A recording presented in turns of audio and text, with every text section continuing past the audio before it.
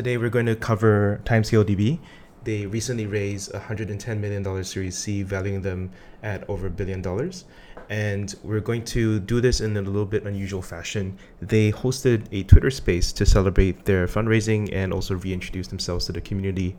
And Twitter spaces are typically not recorded, but I managed to grab a recording. You can find the full recording in the show notes.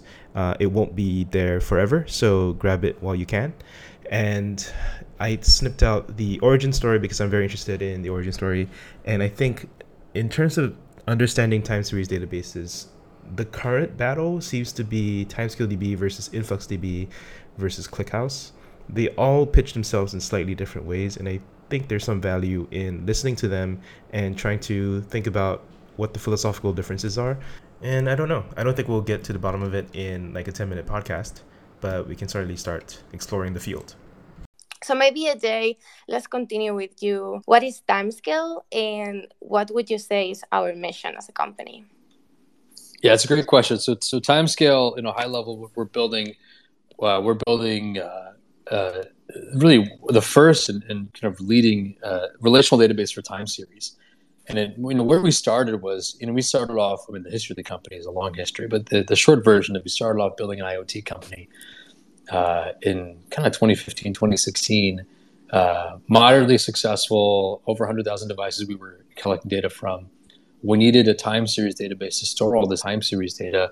We used some of the leading time series databases. We even tried them for a short period of time, and we found that the experience was suboptimal. And we found that what we really wanted wasn't just something for time series. We realized we wanted a relational database for time series, something that combined all of the goodness and reliability and versatility of Postgres and the incredible Postgres ecosystem, combined with kind of performance, scalability, kind of the developer experience you'd want for time series. That's what we built. It's really, Postgres for time series has kind of our catch line.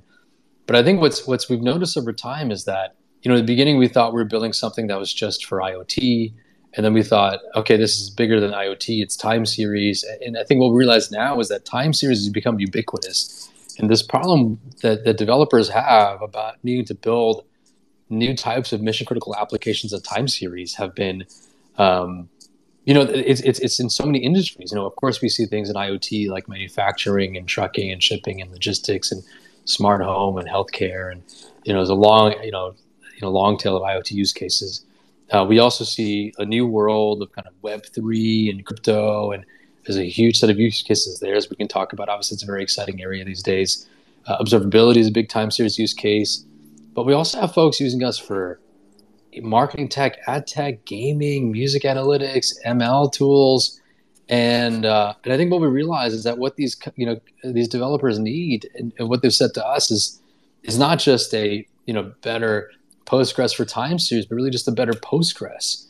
And we found that, people view us as, Postgres for IoT, Postgres for Web3, Postgres for observability, Postgres for events, Postgres for analytics. And so long story short, we started off building something that we thought was kind of solving a narrow problem. Every year, the problem has gotten bigger and bigger in very exciting ways. And we've kind of learned from our community and from our customers and our users. And today we realize that what we're building, it isn't just something that's narrowly for time series. That's kind of where we started. But it's really a better Postgres for these types of time series and analytical and really data-driven applications.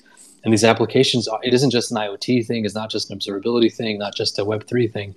But it's really a type of workload that's becoming omnipresent and kind of ubiquitous and ever-present in every industry. And so long story short, and I'll shut up in a second, long story short, what we're building at TimeScale is the next great database company. It's the next great database company, but really, building on top of Postgres and building this time series and analytical use cases is giving back, wherever we can, back to the community.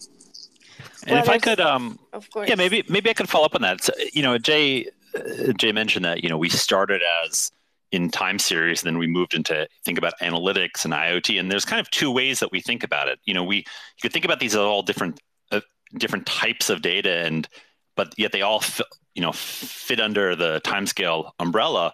Or something that we also like to say here at TimeScale is that all data is time series, in that what time series means is just, you have data with a timestamp and you want to look about how your data changes over time or how your things change over time.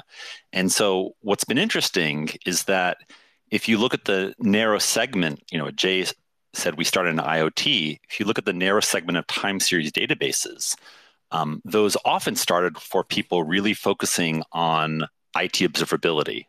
And we, of course, started in IoT, and we needed more than just, information about how a CPU changes over time. We wanted to collect the data, but also wanted to collect this relational data side to it that we could filter it and join it and so forth. And so I think that this is really an example of how either you could think of, like, just say it's not just about Postgres for time series, it's a better Postgres, but also we see more and more use cases where what people really need is to, is for developers to be able to analyze their data, to use their data, which often has a time component, and to better kind of understand the world. I think, it was actually one of our engineers, I remember very clearly when he was joining the company, one of the things he said is that what really excited about him was that, time series, why would you want a picture when you have a movie? In that, as a developer, rather than just keep a snapshot of one sample of the world, you can keep this rich history in your database, and that can give you a lot of things, both to build your applications, to drive your business, and really just to better understand what you're doing. All data is time series, and I love that phrase. And God, if I can tell a story, Carlota, that I don't even think you know. I remember early 2017, I think we were at some conference. It might have been Strata, might have been Percona Live on the West Coast. Back then we hadn't raised 180 million. We were a lot smaller, so we were staying at an Airbnb. I think I was sleeping in a bunk bed, with someone else on the Airbnb on the bottom bunk. Yeah, no, we were really, this is the really early startup days. And I one thing I miss about the conference, the conference circuit is that, the conversations you have in the evenings. And I think we'd all drank a lot of caffeine and we were just hanging out in the Airbnb. And I remember Mike kind of having a twinkle and kind of proposing this idea, hey, is all data time series data? And we're like, wow, it's kind of provocative. And we actually literally pitched, I think it was Percona. I think we literally pitched a talk to the Percona organizers during the conference, and they slotted us in an open slot where someone had canceled, and we gave a talk the next day on that topic. And it seems provocative when you first think about it, wow, is all data time series data? But when you think about it, it makes a lot of sense, because a time series is just, in mathematical terms, it's just the first derivative of your data. It's how your data is changing. It is essentially saying that, hey, instead of tracking the current state of something, I'm going to track every state of something. I'm going to track every state of, I don't know, the location of a truck, or the temperature in a room, or the humidity in your farm or something, right? The soil quality. And by tracking every state, you get the trend. You can really see what's happening in real time and understand, maybe what happened in the past, also predict what is happening in the future.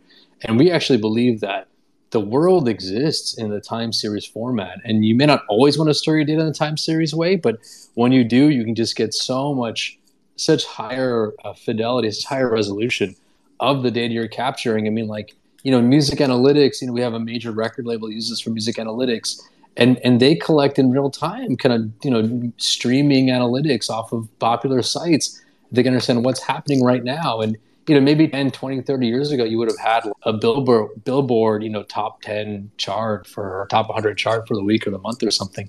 But now in real time, you can understand, what artists, what songs, what's trending. And it just gives you such better insight on what's happening and making kind of better data-driven decisions and really deliver better product and product experiences. So that's really what I love about time series data. And when we say all data is time series data, that's what we mean about it. So I'm cutting it off here, but the host of the show, which is the community person for TimeScale DB, goes into a little bit of personal reflection, and I thought it was pretty interesting as well as the rest of the discussion.